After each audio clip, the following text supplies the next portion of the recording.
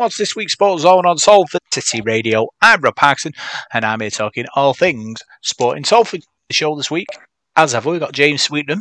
James, looking forward to talking all things sporting Salford and beyond.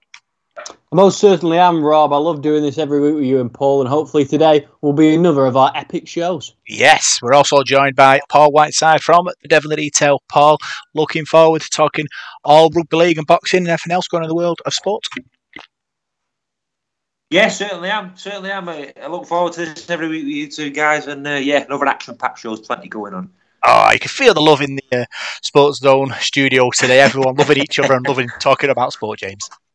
Absolutely, Rob. This is what we do here on the Sportszone every week. It's me, you and Paul, and we treat the fans. We welcome them in to this little bubble we've got, which is, of course, the Sportszone. Yes, so we'll start with the Rugby League and Salford Red Devils, where it all gets a bit sad. Paul, Salford Red Devils defeated by Leeds Rhinos, 14 points to 16 on Sunday. Talk us through it. Yeah, it was a funny game, Rob. You know, Leeds came into the game, on Salford's shirt tails, really. Salford in 6th place in the table, Leeds not too far behind. So this, you had the feeling of a playoff 4-pointer, if you like, in a game that Salford could move away. But Leeds got ahead with an early try. Tim Laffey responded for Salford, but Leeds went in leading 12-4 at the break. And the second half, Salford came out like a train, really, scoring 2 quick tries in the first 10 minutes to turn the game on its head. And there was a mass brawl, which sort of knocked Salford out of the game a bit. A few 50-50 calls went against them, 2 Leeds penalties, put them back in front, and they saw the game out, really. So a game that Salford should have won, and probably had snatched away from them, really. 3 tries to 2, and we didn't win the game. So it was a strange afternoon and a disappointing one that leaves a bit of a bad taste in the mouth, really. Dejected, I thought the players were at the end of the game, and put an awful lot of effort in, and a massive improvement over the last 3 weeks, but didn't get the points. Yeah, Chris Atkins sin-binned.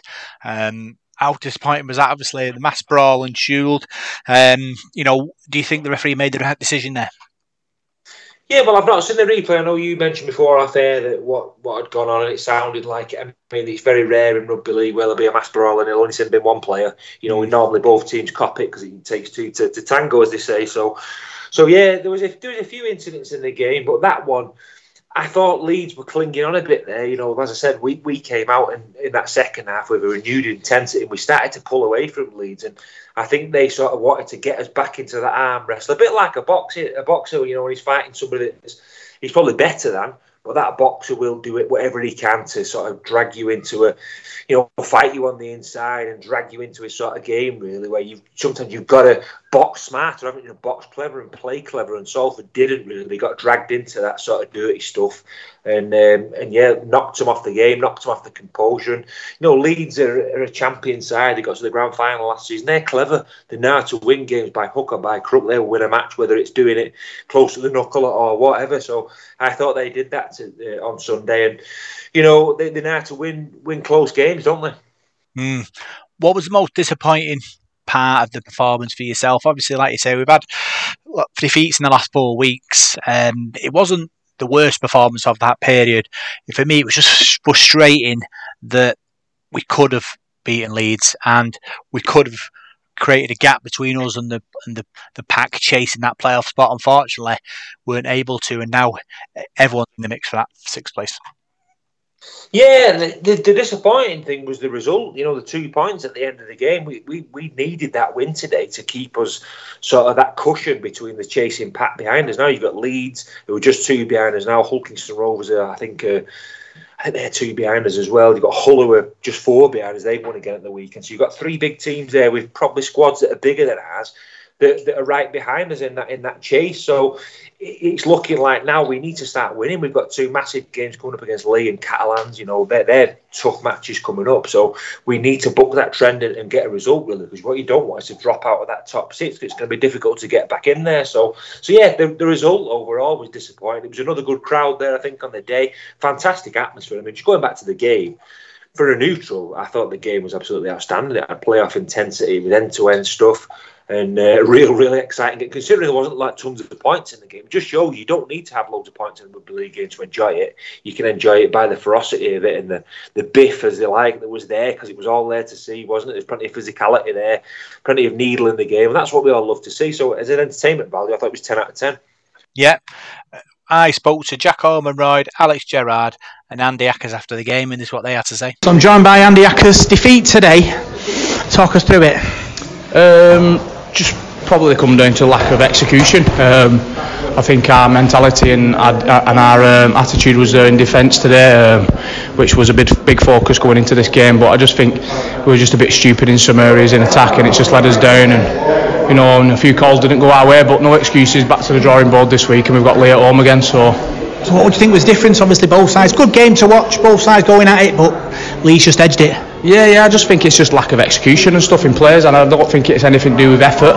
It was good to have some numbers back and myself being back on the field. It felt good, but we just can't give that too much ball possession away so much like we have done today. And we've got to be a bit smarter in that area, and I'm sure it's something we'll work towards this week. Yeah, was it like being back on the field? Been off for a few weeks. It's good to get back on the field and doing what you do. Yeah, I've been made up, mate. To be honest with you, it's been a bit of a confusing time for me because obviously I've never had so long out. But like I said, I was all fit as a fiddle, raring to go. But it's just the protocols that you have to listen to the specialist, don't you? So you can't go against the rules. And so I'm glad to be back, mate. Made up. Well, what have you been doing, trying to fill the time in between sort of this time, the last 6 weeks, whatever it's been? Probably just doing my missus' head in at home.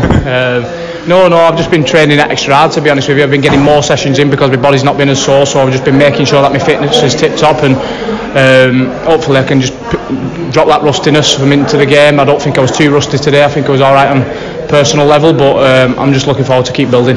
Yeah, still sixth, still hanging on the coattails of the playoff situation. Get back to winning ways, keep pushing up. Yeah. I don't, like I said before, I don't think it's anything mental and discipline wise. I just think we've just got to be a little bit smarter with the ball, and something we'll work on this week. Yeah, Lee next week, opportunity to bounce back. Yeah, they're playing well. They're really well. I think they're second, are they, in the league? They're a good team. They'll be wanting to get one over us because we've obviously beaten them twice this year. So it'll be a warm welcome from AJ Bell Sunday. Brilliant. Thanks for talking to us, and welcome back. So I'm joined by Alex Gerrard. Defeat today. How do you feel? Disappointed. Leeds are on a great bit of form at the moment, but I thought that was our game to lose. I thought in the middle we weren't where we needed to be in terms of defensively, and we got rolled a little bit. Leeds have got a lot of good players, and I don't think we were at our best today. What do you think the difference was? Obviously it was a good game, both teams going at it, but Leeds just edged it. What do you think's the difference? Probably just a bit of composure in the right areas of the field. I think our completion was down massively in the first half. I think it was at 55%. And against a good team like that, it's always going to be a tough for you. I think that's probably a little bit, and I think defensively we need to be better and probably respect the ball a little bit more as well. Yeah, still sixth in the league, still pushing for that playoff spot. We do need to pick up a win or two now to keep the momentum going. It's tight, isn't it? I don't think I've ever seen the league so tight. It's great, isn't it? It's great for the competition, how competitive it is. But again, it's all about us. We've got to take it week by week and try and turn it around and get some confidence. Yeah, Lee next week. Opportunity to get a win and start pushing up again. 100%. Every home game you want to be targeting to get a win. I think that's the base minimum. Lee are finding ways to win a lot of games at the moment. They're doing really well, but again, concentrate on us. We'll do the right thing, and I'm sure we'll be where we deserve to be. As a player, do you actually sort of look at the league table, or you just take game by game? You take notes of it here and there. Obviously you all want to be in the playoffs at the end of the year, but you've got to go week to week. Take it week by week. It's not perfect every week, so we'll dust ourselves down, work hard, go again. And how are you feeling coming back from injury? Feeling fit? Yeah, I feel alright, trying to find my feet, need to get that bit of form back, so second game back now, hopefully keep building, keep improving. Brilliant, thanks for talking to us and unlucky today. Cheers, thank you. So I'm joined by Jack Ormonroyd. Defeat today, how do you feel, what do you think? Disappointing, I think. I think we got it back in the start of that second half. I think we got it back to obviously us being in front. So to lose it like we did, especially on the back of two penalties, I think really disappointed. Yeah, obviously we worked hard, good game. What's the difference? Obviously Leeds just sneaked through at the end there, but what do you think? What can you put your finger on being the difference? I'm not sure really. I don't think I can put my finger on anything. I think the lads worked hard for each other like we do every week. And I just think discipline at times. I think we've, like I say, we lost the game on the two penalties. So there's that, and then I think we're at 50% or something at half time. So I don't think the errors in the first half cost a little bit as well. What was the chat like in the changing room after? We were a bit sad. Yeah, disappointment. Yeah, I think like I say, I thought with about 10 minutes left, I think we're winning, won't we? So I think to lose it that way is disappointing. So all lads are gutted, really. Yeah. Still sixth. Need to start winning to get that momentum going again. How do you stop the spin? I just think we've got to just look to next week now, and then we've got to just put a performance in next week. I think it's as simple as that, really. I think we can't dwell on the last. I think we've lost the last 4, haven't we, now? So you can't dwell on that. I think we've got to look forward and put everything to next week, and hopefully get the 2 points next week. Yeah, Lee, next week, local derby. Crowd will be up for it. Hopefully we can get 2 points. Hopefully, yeah. We need it really, don't we? So, it's a bit of a local derby, so they're doing really well as well. So it's a big game. So, hopefully we can get the 2 points and kick on for the end of the rest of the season. And how are you feeling? Obviously, back in action. Yeah, good. Yeah, it's nice to be playing again. All right, yeah, not too bad. Brilliant. Thanks for talking to us, and unlucky today. And see you soon. Cheers, mate. So that was Jack Ormerod, Alex Gerrard and Andy Ackers talking to me after the game. Paul, all disappointed with the result and sort of the performance, all kicking themselves that they didn't take advantage of what was put in front of them. Yeah, well, I think they will be, because they put an awful lot into that game. There was an awful lot of effort there in the match.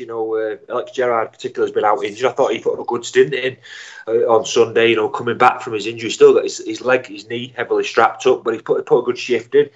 So, yeah, the players give maximum effort, really, and didn't get the rewards they probably deserved. I thought they deserved to win the game, to be honest with you. I thought the best side lost, but that rugby league goes like that, sport goes like that sometimes. That's just the way it is. So they'll be disappointed, but, they'll just want to bounce back. They'll just want to get that win, because you want to get that monkey off your back. The more games you lose becomes a habit, doesn't it? So Lee will be no pushovers whatsoever next week, and they're second in the table. And, with a bit more luck, they could have been top of the table. It was really unlucky in Catalan. So they're on tremendous form at the moment, so that's going to be a real humdinger next Sunday between 2 local rivals as well. Is the pressure building on Paul Rowley? Obviously 4 defeats on the spin.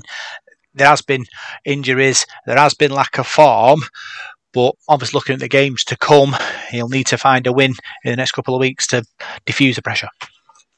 Yeah, I don't think pressure's building him as a coach, regarding his job or anything like that, because he's done a great job at Salford. And again, this season, we're punching above our weight. You look at the back row, we've got Sam Stone missing, Shane Wright's been missing. That's a massive hole out of your team. Last week we had the spine missing of Ackers, Brierley and Croft. So they come back, this weekend as well. And, one thing's to be said there, it takes players a while to get back to that match fitness, and Croft, Brierley and Ackers probably wasn't, they probably weren't 100% in that game, so you'd be expecting them to get back to those levels over the next couple of weeks. So I don't think the pressure's on Paul. I think he's done a good job at Salford, there's no doubt about that. So we can relieve that sort of situation from him. But no, we don't want to miss out on that top 6. I think we want to grow the club, and we want to finish in the playoffs, regularly now, don't we? And keep building. So it'd be a disappointment if we weren't to make it, but it's going to be tough. It's going to be a race, because it's so tight, the league at the moment. It really is, in and around the playoffs. There's not a lot of separating teams. Look at results from the weekend. Catalans are beaten at home to Huddersfield. Warrington lost again, so they're dropping down the table. Wakefield beat Wigan. So everyone seems to be beating each other at the moment, so it's fascinating. Yeah, I'm just a bit sad for him, really, because obviously, like you say, 4 weeks ago, we were in the Challenge Cup. The world was our oyster. We've had 4 defeats. We've had injuries. We've had a poor performance at Wakefield. We've been unluckily beaten today at Leeds, and it's the story and the scenario's just changed, hasn't it? Yeah, that's sport though, Rob. You're only ever sort of 1 defeat away from a crisis, aren't you, in sport? No matter whether it's football, rugby, cricket, rugby union, you name it. So, you win the week after, you're the best thing since sliced bread. So sport can change so quickly. It really can.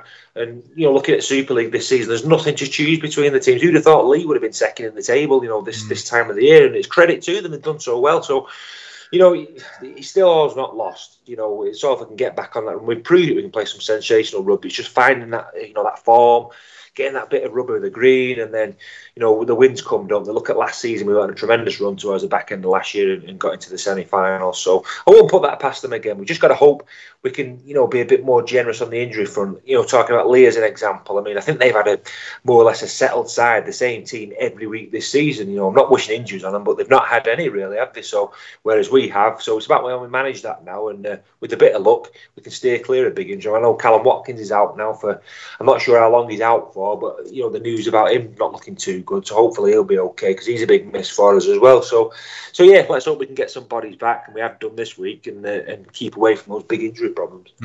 How do we stop the spin, Paul? Obviously, like I said, last few weeks, not been able to win, struggling. How do we break this cycle? You've just got to keep working hard, Rob, and eventually the win will come. You've got to believe in yourself. You're not going to get desperate. We're going against Lee next week, and what you don't want to do is go into that game too desperate, chucking the ball everywhere, have a nervous performance. You just got to go there and play your game. We beat Lee already twice this season, so I think we've got the measure of them. I think we've got players that can do damage against them, and I think we've got a formula that can beat them. So I think it's a case of getting back on that training pitch this week, putting things right, get a bit more composure, decent game plan, and let's hope Mark Sneed's all right, because I know he was struggling a bit with an injury at the weekend, wasn't he, to his knee? Ryan Browler kicked the goals there, and he was hobbling off and got took off before the end of the game. So let's hope he's all right, because he's our pivot and our leader. So yeah, I think it's about getting back on the pitch and just working hard.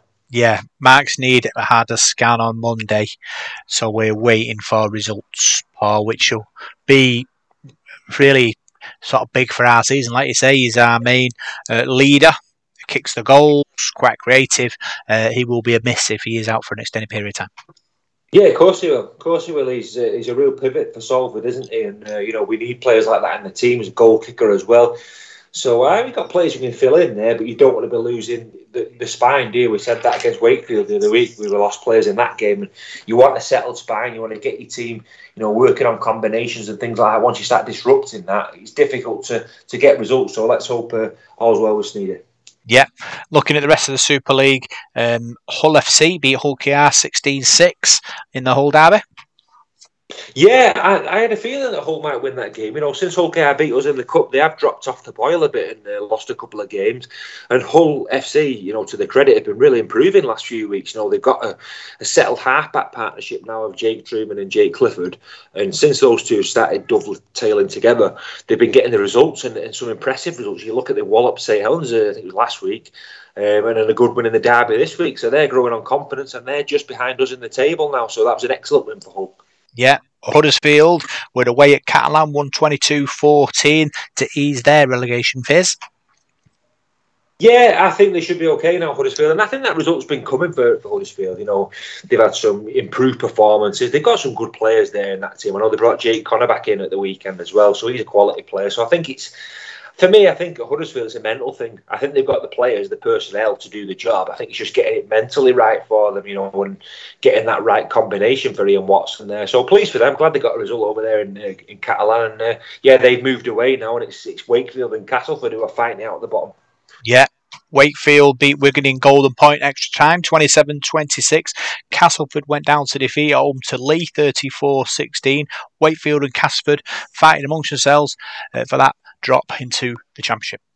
It's just 2 points between them now as well, Rob, isn't there? I think Wakefield have got 6, Castleford have got 8, and I think they play each other in August, I think. So that's going to be a pivotal game.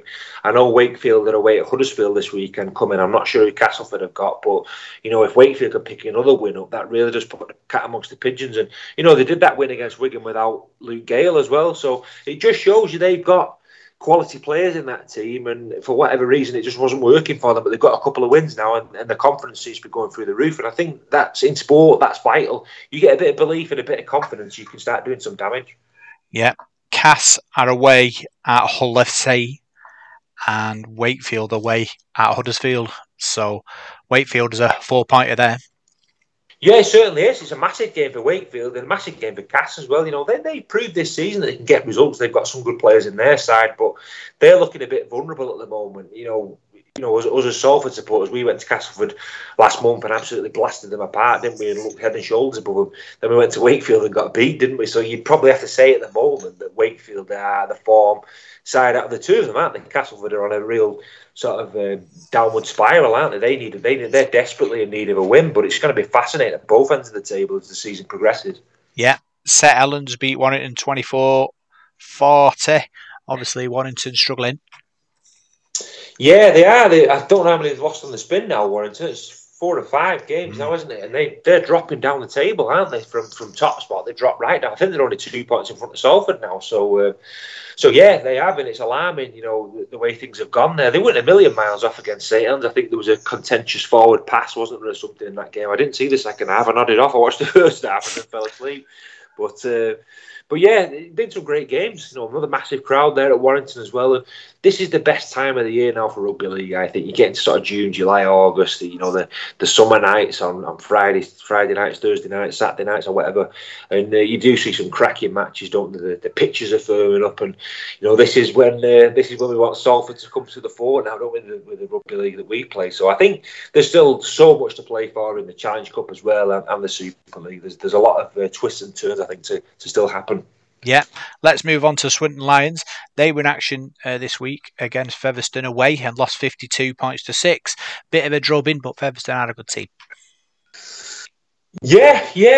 Featherstone are a quality side, aren't they? Some of the players they've got, and I know they've had quite a bit of player movement recently as well. And it's always going to be tough going there. They're a full-time team, really, aren't they? And it was a tough ask for Swinton to go there and get a result. But they have been playing well, Swinton. They've had a couple of good wins last few weeks. And you'd probably thought they'd kept it closer than that. But Featherstone are all a Super League side in the making, really, aren't they? They'll be disappointed if they don't go up this season. But again, it goes to a playoff, doesn't it? So they can finish the league 20 points clear, can't they? But if they don't win that grand final, they're not going up to the Super League. So they need to peak at the right time. Yeah. Swinton are at home to London this week. London beat Toulouse, I think, last week, so they'll be in good form. Yeah, that's right. London have surprised. There's been a funny team this season. They're a really slow start to the season. But Toulouse are a funny side, aren't they? They've had some great wins. They lost to Swinton, which was a surprise defeat. They lost to London, yet they beat Featherstone. So it's up and down, isn't it, at the moment? And as I said before, it's about peaking at the right time. Perhaps Toulouse are looking at peaking in the I don't know. For me as a supporter, you want to play well every week, don't you? It's not all about peaking. You just want to win the matches, don't you? But that championship is quite an unpredictable league, isn't it, at times? You do get, strange scores coming up. And London are always a tough side to beat. No doubt about that. Yeah. So that's all the rugby league chat. And now James and Paul will talk boxing. We most certainly will, Paul, and I think the most relevant things going on this week in the world of boxing are the fight announcements we've had in the heavyweight division. So the first one, a rivalry that's been going on for over a decade now, Anthony Joshua and Dillian Whyte, the body snatcher winning the first fight back in the amateurs. Joshua obviously winning the second in the pros, a feisty affair, knocking his opponent out via a 7th round uppercut, unconscious on the ground. Now they're going to battle for the third time. How are you feeling about this one? Yeah, if you go back maybe 2 years or so, you wouldn't have thought this fight had been made, would you? But I think, Anthony Joshua's dropped down the pecking order a bit. I did listen to an interview that Barry McGuigan did about him last week, and a lot of people are writing him off now, aren't they? And saying he's put a bit of weight on, he's not training as hard, and I think once you sort of get like that, it starts to become dangerous, doesn't it? So I hope Anthony Joshua switched on for this, because he needs to be, because Dillian Whyte is no wug.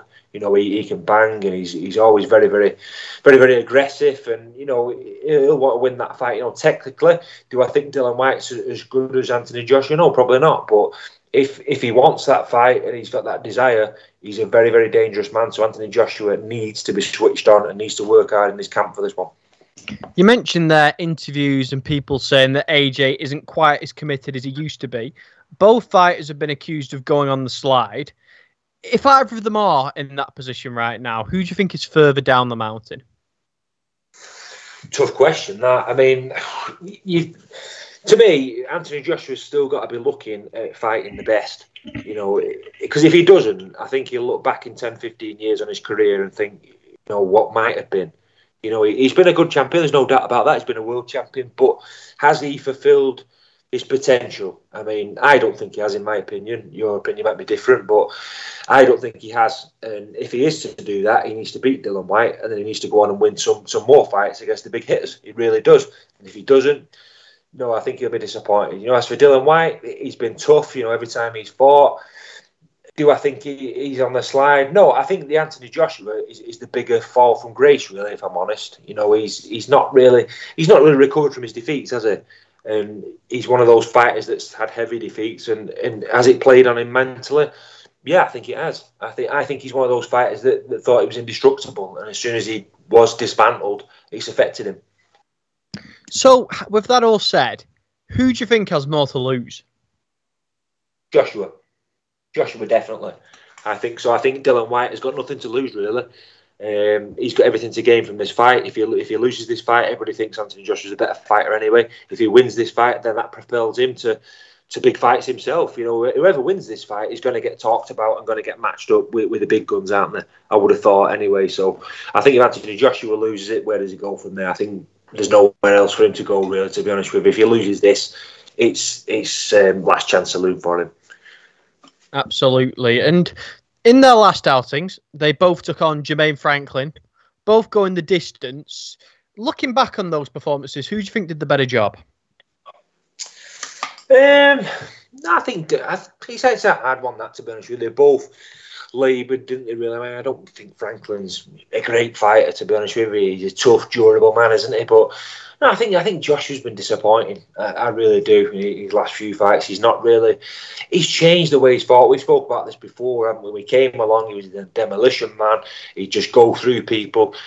And he has changed. He doesn't seem that fighter anymore. He doesn't seem as confident anymore. He doesn't seem to be, I don't know, as spiteful as he once was. You know, he seems to think a lot more about what he's doing and probably worry a bit too much about what's coming back at him. So probably, you know, the Joshua fight's been more disappointing. He needs a statement. He needs to come out and a big win. And a big win against Dylan White provides that. You know, if he goes out there and absolutely smashes him and gets the knockout, then he's back up there again. His confidence is back up there. And who knows where that leads to.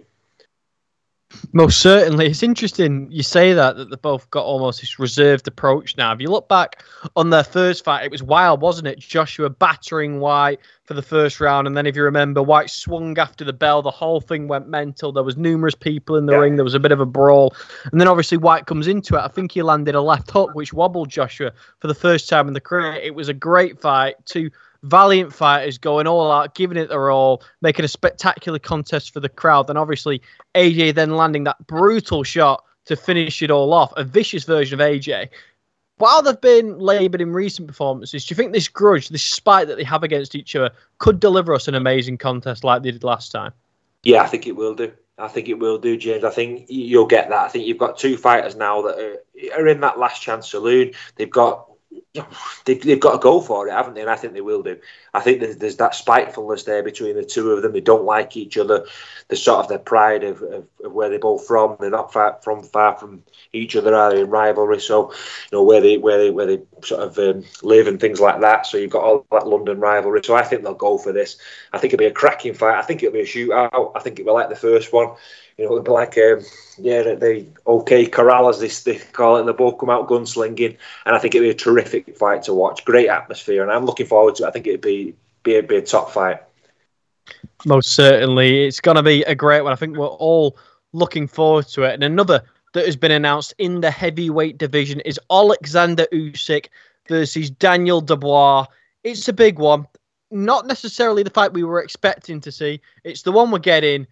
How do you evaluate it? Has Daniel Dubois got any ounce of skill and ability to be able to decode the puzzle that is Alexander Usyk? It's a massive fight for him, James. It really is. And, you know, Dubois has got talent. He's got power. You know, do I think he can beat Usyk? I don't know. I'm not so sure. I don't think so. Alexander Usyk at his best? No, I don't. But as he come down, he's had a lot of stress with, you know, what's been going on in his home country and things like that. Is that going to take its toll on Usyk, or has that spurred him on to be even a better fighter and even hungrier fighter than he already was? You know, it's an intriguing situation, really. I mean, you know, it's a massive fight for Dubois. If he wins it, then it propels him to huge fights, super fights, doesn't it? But I don't know, you know, personally speaking, what do I think? I think Usyk has been training as hard as ever. You know, I think all that in his homeland, the war and things like that, have spurred him on. And I think he'll want to do even better for his country. He's an absolute machine, isn't he? So I think you'll see him in absolutely tip-top condition. And if Daniel Dubois wants to beat him, he's going to have trained even harder than Usyk.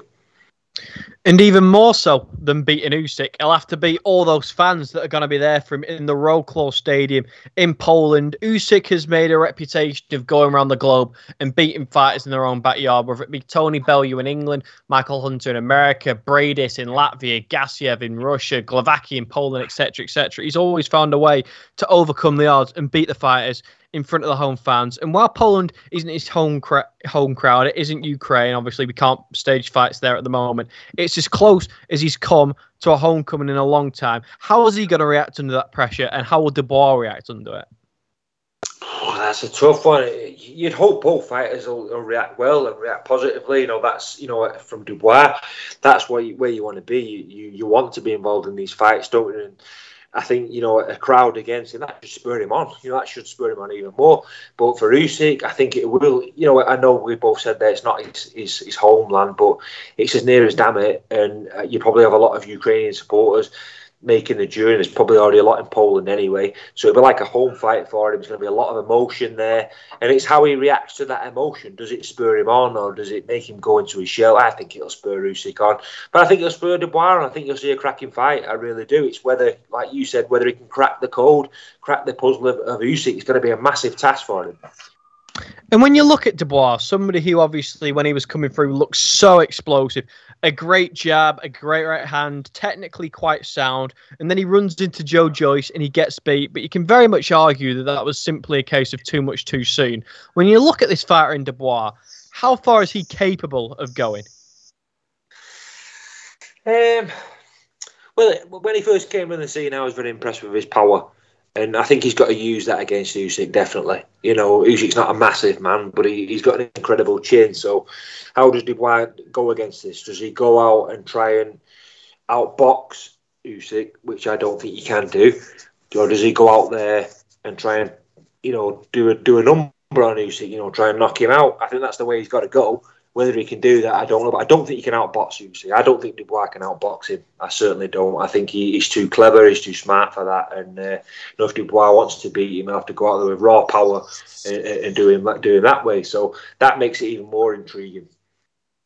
Most certainly does. And looking at Dubois' last outing, he took on Kevin Lerena, an experienced South African, a former IBO champion, a slickster, somebody who knows how to box, not necessarily somebody renowned as a massive puncher. He put Dubois down 3 times in the first round on the undercard of Fury's recent fight against Derek Chisora. Was it a bad night at the office with Dubois, or was there vulnerabilities that Lerena exposed that night? Well, I think there was vulnerabilities. I think there is in Dubois. There's no doubt about it. I don't think he's the finished article yet. I think he can still improve. I think there's still improvements. And there's always improvement in fighters. But I think he's got improvements in him. But I think he's got talent. I think he's got that raw talent, that raw power and skill to get a result. But in this fight, it's a massive one for him. Sometimes there's levels in boxing, isn't it? And we see these fights get made up, and we look at them and we think, is he going to beat him? Is he too good? And you get a lot of that sometimes, where a fighter just isn't good enough on the night. But everyone's got a chance, and Dubois has got a chance. He's going to have a game plan, but I think his game plan has got to be to go and try and knock Usyk out. I don't think he can outbox him, as I said. So it's going to be intriguing. It's going to be an intriguing fight, but it's another box office fight, though, isn't it? It's one that we all want to see. I'm not so sure Dubois was the first choice for people, but it's every time Alexander Usyk's in the ring, people want to watch it, don't they? Because he's such a terrific fighter. So whoever he's boxing, it'll be a top fight. You mentioned there, it is a box office one, taking place on TNT Sports box office, which is going to be the rebranded version of BT Sport. So an interesting one there. Yeah, that's right. It's frustrating for boxing fans sometimes, isn't it, the way we don't really get much anymore now, do we? We're either on Sky Box Office, or you've got DAZN, or you name it, ESPN. There's all these other channels. It's difficult to get boxing on now, isn't it? It's hard to track where it is or where it's going to be. So it'd be great if we could get a bit more access to live boxing, but that's just not the case at the moment. It just seems to be all over the place. Most certainly does. An expensive month for British boxing fans. Dillian White versus Anthony Joshua, I believe, is going to be £27, and then you've got Dubois and White as well. So you look at Dubois and Usyk. So you're looking at in and around £50 there in the month of August, on top of your BT Sports subscription, on top of your Sky Sports subscription. So if you were down to just able to spend money on one of those fights, Paul, which one would you whip your wallet out for? Out of which one, sorry? Out of the two heavyweight fights. Joshua and the Joshua fight's got to be the one for me. I think. I don't know. Everyone wants to see Usyk, don't they, because he's such a skillful man. But I'd be going for the Joshua fight. I think because just for the nostalgia of being British, the rivalry that's on that fight, and I think it's going to be a box office fight as well. I think it's going to be real blood and thunder, and one you won't be able to take your eyes off, and one that I won't think will go the distance either. I think it'll last about 4 or 5 rounds. That one, I think. And then looking at a couple of other bits and bobs from the boxing world. Last week we spoke about Tony Bellew potentially coming out of retirement to take on Lucas Rozansky for the WBC Bridgerweight title in a bid to become a 2-weight champion. Somebody else who's targeting the pole is Badou Jack, currently the WBC Cruiserweight champion, and he's vying up the possibility of becoming a 4-weight world champion. Yeah, fascinating. What's going on at the moment, and people coming out of retirement and things like that. You mentioned Tony Bellew there. I think Tony Bellew's older than me, so if he can still do it, anybody can, can't they? So, and we had the Ricky Burns one as well. Against Willie Lewin. That's another fascinating one. 2 blokes in their 40s as well who are coming back. So there's plenty going on at the moment, isn't there? And it's good to see. Good to see these old fighters still around. Most certainly is, Paul. And then the last boxing question of the day for you, Joe Cordina on Twitter. Apparently, Eddie Hearn is leading him down the route of a domestic bout with Zelfa Barrett, but he's complained. He's told Hearn that he doesn't want this fight. He'd rather aim for the unifications. And it's always interesting when a fighter outwardly kicks off with a promoter on social media. Yeah, it certainly is. I mean, at the end of the day, you should be guided by your promoter and your team and things like that. And I don't think any fighter should turn anybody down.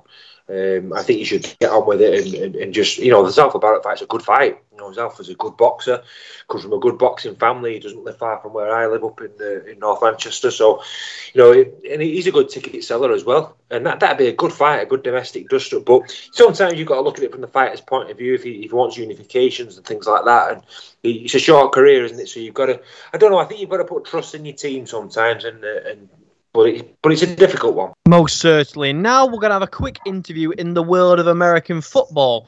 This week I was speaking to Chicago Bears star Chase Claypool. He's been over in the UK looking for the next youngster to take on the world of NFL and to become a big star. So I was gladly happy to get a few minutes of time with him. So without further ado, here's Chase Claypool. Right, I am absolutely delighted to be joined by Chicago Bears star Chase Claypool, and you're here at the Mini Monsters camp in London. The kids are down, they're learning the ropes, they're falling in love with the sport, and I believe you're getting right stuck in with the action.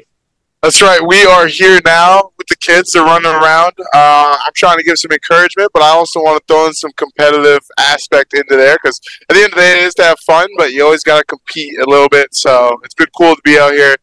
Seeing the kids play football, especially out here in London. And it must be crazy for you, somebody who's obviously so successful in this sport. It must throw you back to your early days when you were learning the sport. What was your journey like? Yeah, this is how I started. I started playing football just during recess, the break play time at school. And then it translated to flag football, and then it translated to tackle football, college, and then NFL. So it all started with these camps right here. So it does turn the clock back. And I remember wearing the shirts, wanting them to get signed and stuff like that, doing the drill as hard as I could. So it's super cool to be back here. It's good that you mentioned that. It's such a crazy juxtaposition for you, because obviously at one stage you were the kid wanting to be an NFL star. Now you are that NFL star. What does it feel like to be inspiring these children? Yeah, to be able to be in their shoes and then finally be in the position where I wanted to be my whole life, it's so important to be able to give back. So the fact that the Mini Monsters is going around Europe and doing these things is so cool. So I had to do it. It wasn't a choice for me. It was something I wanted to do, and being able to be a global ambassador has been a blessing. And I imagine they're dead excited to play with you. What sort of drills have you been doing with them today?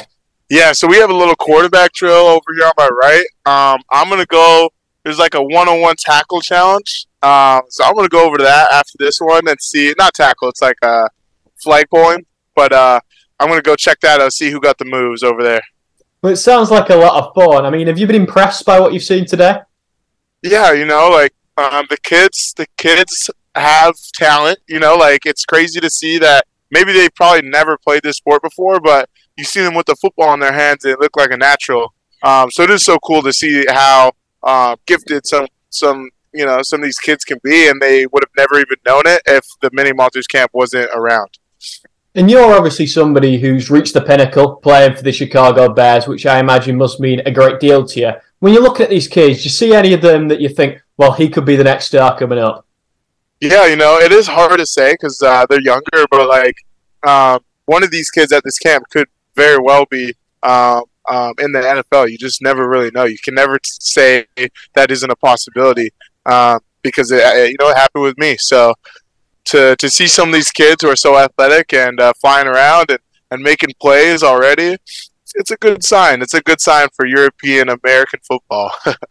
And with the sport growing so much, the Chicago Bears obviously expanding over here in the UK. What do you make of the growth we've seen? It's cool. It's super cool that they're doing the grassroots program out here in Europe. But did you want to know about the growth of our team or of the growth of the sport in general? Both, Chase. Okay. So the fact that they are growing the sport internationally, me being from Canada, like I mentioned, is just it's great that I can be on a team that does that. And then on top of that, add in all the players that we did this offseason, having the exact same coaching staff, the same coordinator, the same quarterback. We're just able to build on the things that we've already built on. So this year's going to be really exciting internationally and in North America as well. Well, Chase, I'd like to thank you so much for talking to me. It's deeply appreciated. It's amazing to see you out there having fun with the kids and inspiring them to do some amazing things just like you've done. But before I let you go, is there anything that you would like to talk about that I perhaps haven't asked you about? Honestly, there's nothing on top of my head. Just be rooting for the Bears this year. Thank you for the Bears for having me out with this Mini Monsters tour. Love you, Mom. And that's it. Fantastic hearing from him, Rob. As ever, it's great to see the sport developing in the UK. Can you see it coming into fruition here and being a big sport like it is in the States? It's a good question, that, James, because American football is all America mostly, but they are looking to try and get it into the UK. I know in Manchester we have a local sort of American football team. I think it's Trafford on Manchester Knights that are, who want to sort of expand the game. And we've had a few interviews over the last week of players who have come over and coaches trying to build the game, James. And it's exciting times for American football. I'm sure if they continue to do that and focus on possible crowd here in England, that it might take off. It might certainly, Rob. It could well take off, and players like Chase Claypool are trying to explore the sport over here, trying to make it bigger. Teams like the Chicago Bears looking for stars, looking for talent. But before we end up in a world where American football takes over, let's stay humble, let's stay loyal to our own sport, our own beautiful game of good old-fashioned English football. And I was absolutely delighted to head out to Spain this week to Benidorm to watch Preston North End play. Yeah, how did that go, James? Are you speaking from your prison cell in Spain? I am, yep, live from the Spanish prison cell. Obviously, the guards are big fans of the Sportszone, so they were happy to let me have a good few minutes off to record the show. And of course, they'll be listening to it live on Tuesday. Yeah, good. I'm paying Paul Whiteside's lad that the one call you've got is to him. Absolutely, yeah. I mean, if I ever want to call somebody, Rob, if ever I need somebody to get me out of a situation, I mean, I've been arrested on several occasions in Israel, in Guatemala, in Vietnam, and Paul is always there as my one call. Indeed. Anything like to add, Paul? No comment. So, obviously, football is the off-season, but there is lots going on. The England under-21 team won the European Championship this weekend, beating Spain 1-0. A great result for the English youth, James. Yeah, most certainly. I mean, Preston beat Bruno's Magpies 3-0, and this is even better for England stars. A fantastic result for us. And I always like watching the youngsters play. I like seeing the next generation. And, obviously for big fans of football like yourself, Rob, it's always great to see these youngsters coming up because, watching, you see 2, 3, 4, 5 that you think, in 10 years' time, they could be the players leading the way for England. Yeah, it is exciting. We talk about the youth, don't we, Paul? And, going to that next level and winning the Under-21 European Championships will be a stepping stone in their career to hopefully reach Premier League level and full international stage, GT2. Yeah, of course. Yeah, it's a stepping stone, isn't it? And if you're doing, you're playing right in those places when you're a youngster and that sort of what's the word I'm looking for? That environment, that's what I'm looking for. It can only spur you on, can't it, and make you a better player. So they learn an awful lot from that as well. And it's a brutal sport, football, isn't it, in this country? And there's an awful lot going on, isn't there? The money that's involved in it, the fame of it all. So I think it gives you a massive grounding, at youth level. It's like in boxing, we talk about all the time. People that have had good amateur careers, and it stands them in good stead and gives them an awful lot of experience going forward in the pro game. Yeah, the England goalkeeper, James Trafford, saved a 96th minute penalty to secure the win. Obviously, England's history with penalties isn't great, James, so this is a positive going forward.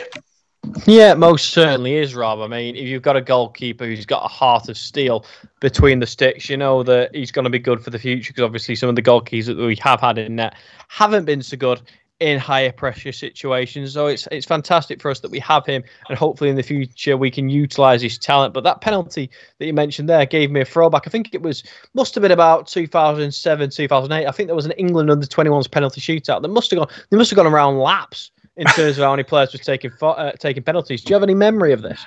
I do remember United v Valencia, I think, in the Europa League, and I think it finished 11-10, and David De Gea missed the decisive penalty for Manchester United. But I suppose with the penalty shootouts, Paul, you've got to hope that your goal is good or your players are good, and if your players are good and scoring the goals and the goal isn't good and he's not saving any, it can go on for a while. Yeah, it's pot luck, isn't it, sometimes? I think it's about holding your nerve, isn't it? Penalty shootouts, you've got to hold your nerve and you keep the ball low, I think. Or if you're going to sky it, you've got no chance. But, yeah, a good goalkeeper is always an advantage. Yeah, and this James Trafford plays for Manchester City, but he has moved to Burnley for £19 million. Obviously, with Burnley being promoted to the Premier League, this will be an opportunity for him to claim the number one spot in that team. Yeah, it definitely will. It's an opportunity that I'm assuming that he will want to seize with both hands. And it's been a big week, hasn't it, in terms of goalkeeping transfers? Obviously, David De Gea releasing his final statement, saying goodbye to his beloved Manchester United. He has had an incredible time at the club, achieved so much, so it will be sad to see him go. And we've now made a formal bid for Andre Onana. Yeah, could be the guy to replace David De Gea, but let's just take a look at David De Gea. 12 years at Manchester United, 545 appearances, 190 clean sheets during his time at the club. Paul, a fantastic goalkeeper between the post, has saved many goals for Manchester United through the years. Will the fans be sorry to see him go, or is it just time to part ways? I think sometimes you've got to move on in sport, haven't you? But if you're going to move on, you're hopefully moving on with better things, aren't you? And our Manchester United signing a better goalkeeper. So I'm not so sure. Sometimes it could be a decision that comes back to bite them. I'm not a massive expert, but I know De Gea is a good player. So this could be one that comes back to haunt them. Yeah, David De Gea is one of your favourites, isn't he, James? Are you sad that he's departed the scene? I am, and I saw somebody put together, I think, a movie on Twitter. It was like an hour and a half of David De Gea mistakes, and I think that just does not tell the story of what an amazing keeper he was, because, Rob, you'll have many a fond memory of him saving Manchester United from the brink of destruction. Yeah, he was the wall in many occasions for Manchester United, especially with the ropey defence in front of him. He just seemed to be able to, stop certain goals. Is he in the same bracket as Peter Schmeichel for me? I probably have to say no, because he saved a lot with his feet and he didn't really catch the ball much. He was parried the ball a lot, and if you don't parry it in the right direction, you might get caught out. But he was a great goalkeeper for Manchester United.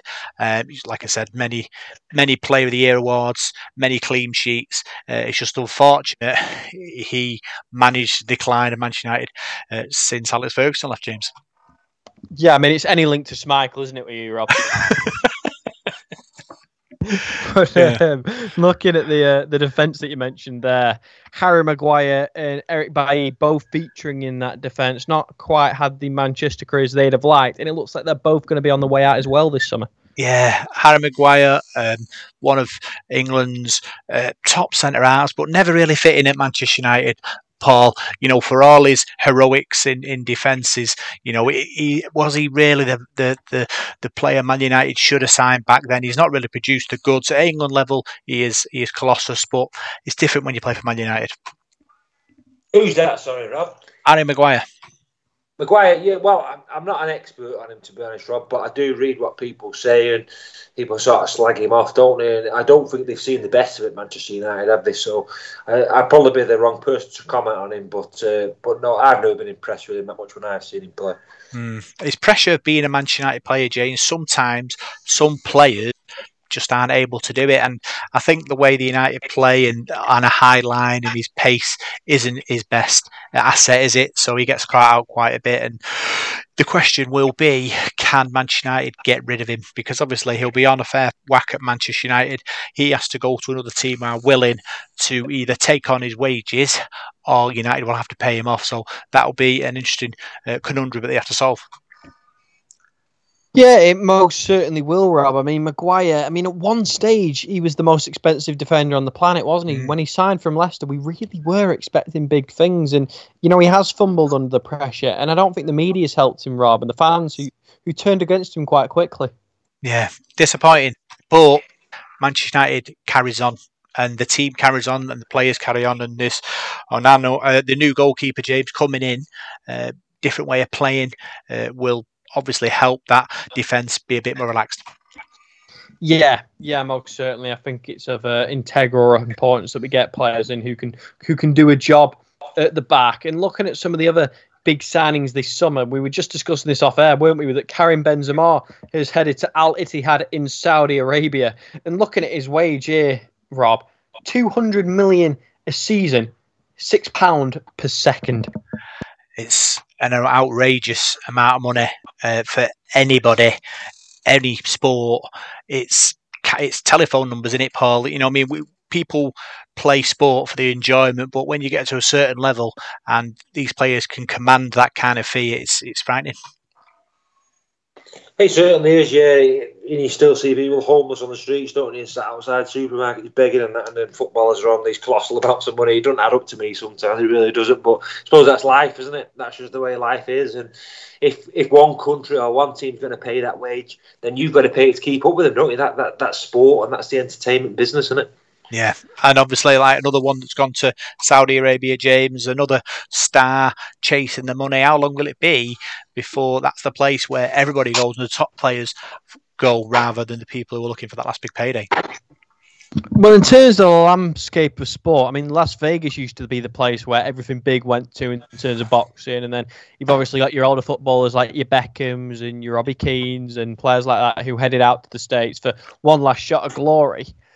This whole thing, it's worrying, isn't it? Because obviously the human rights violations that are very prevalent in Saudi Arabia, they're very well known. It's quite openly spoke about. Yet you've got Eddie Hearn taking the boxing out there, F1 go out there regularly. Vince McMahon is constantly taking the WWE out there, and it seems like sport is growing at an alarming rate. It's what obviously people in the trade call sports washing, really, and it's worrying, especially off the back of Qatar and things like that. Yeah, but I think with sport, I don't think.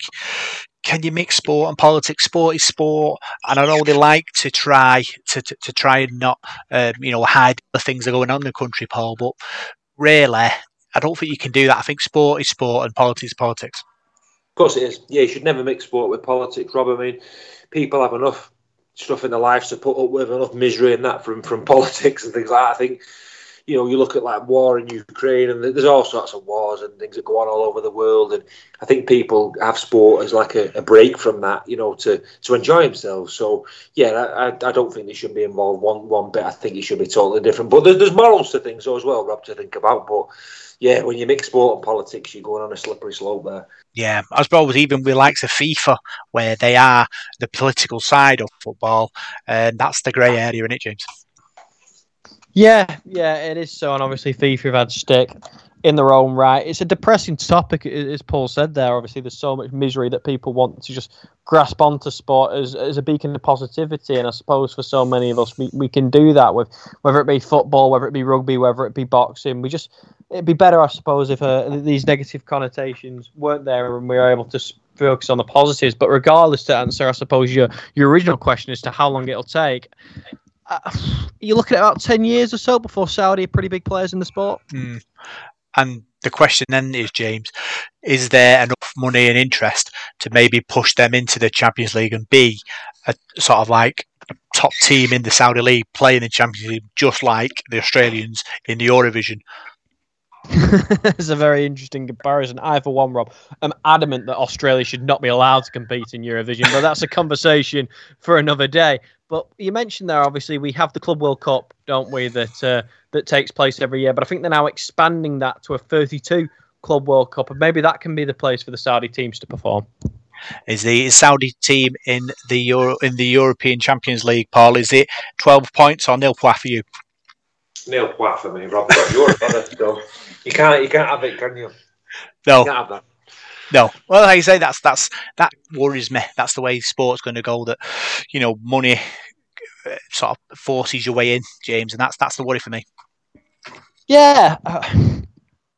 I think you don't want money to be the be-all and end-all, but I suppose with all these sports, it's a business, and in some, it's more obvious than others. We talk about boxing all the time, where the sort of A-side wins seemingly no matter what, and it becomes obvious that it's a business, and that's what is happening here in football with Saudi. People are going over because it's the right business move. It doesn't improve Karim Benzema's legacy to go to Saudi Arabia, does it? I mean, he could go to the Bundesliga, he could go to the Premier League, etc., if he wanted to extend his legacy. With a minute to go, Paul, the most thing you're looking forward to in the sporting world the next month? Salford getting back up the table, Rob. Was getting some good results, and I'm going to Catalan as well. I'm going over to Catalan with my daughter and my dad, so I'll look forward to going there and hopefully bringing 2 points back from France. Good. Make sure you're not in the same cell as James. Yeah, and hopefully, in the next month or so, Rob, hopefully I'll be back out and flying back to sunny England, because I'm getting bored of this cell now. There's some not so nice people in here with me, and it's a horrible world. Yeah, James is all jet set. What are you looking forward to sporting wise? Well, there's no TV in here, Rob, but ultimately, I think in the next month or so, obviously you got Joshua White on the 14th of August. That's a tad bit more than a month, but there is some good stuff looking forward to, especially, in the world of boxing, in the world of combat sports in particular. Yeah, it's going to be super exciting. We'll be talking about it on Sportszone on Salford City Radio. Big thanks for tuning in, and we'll see you soon for more for Sporting Chat.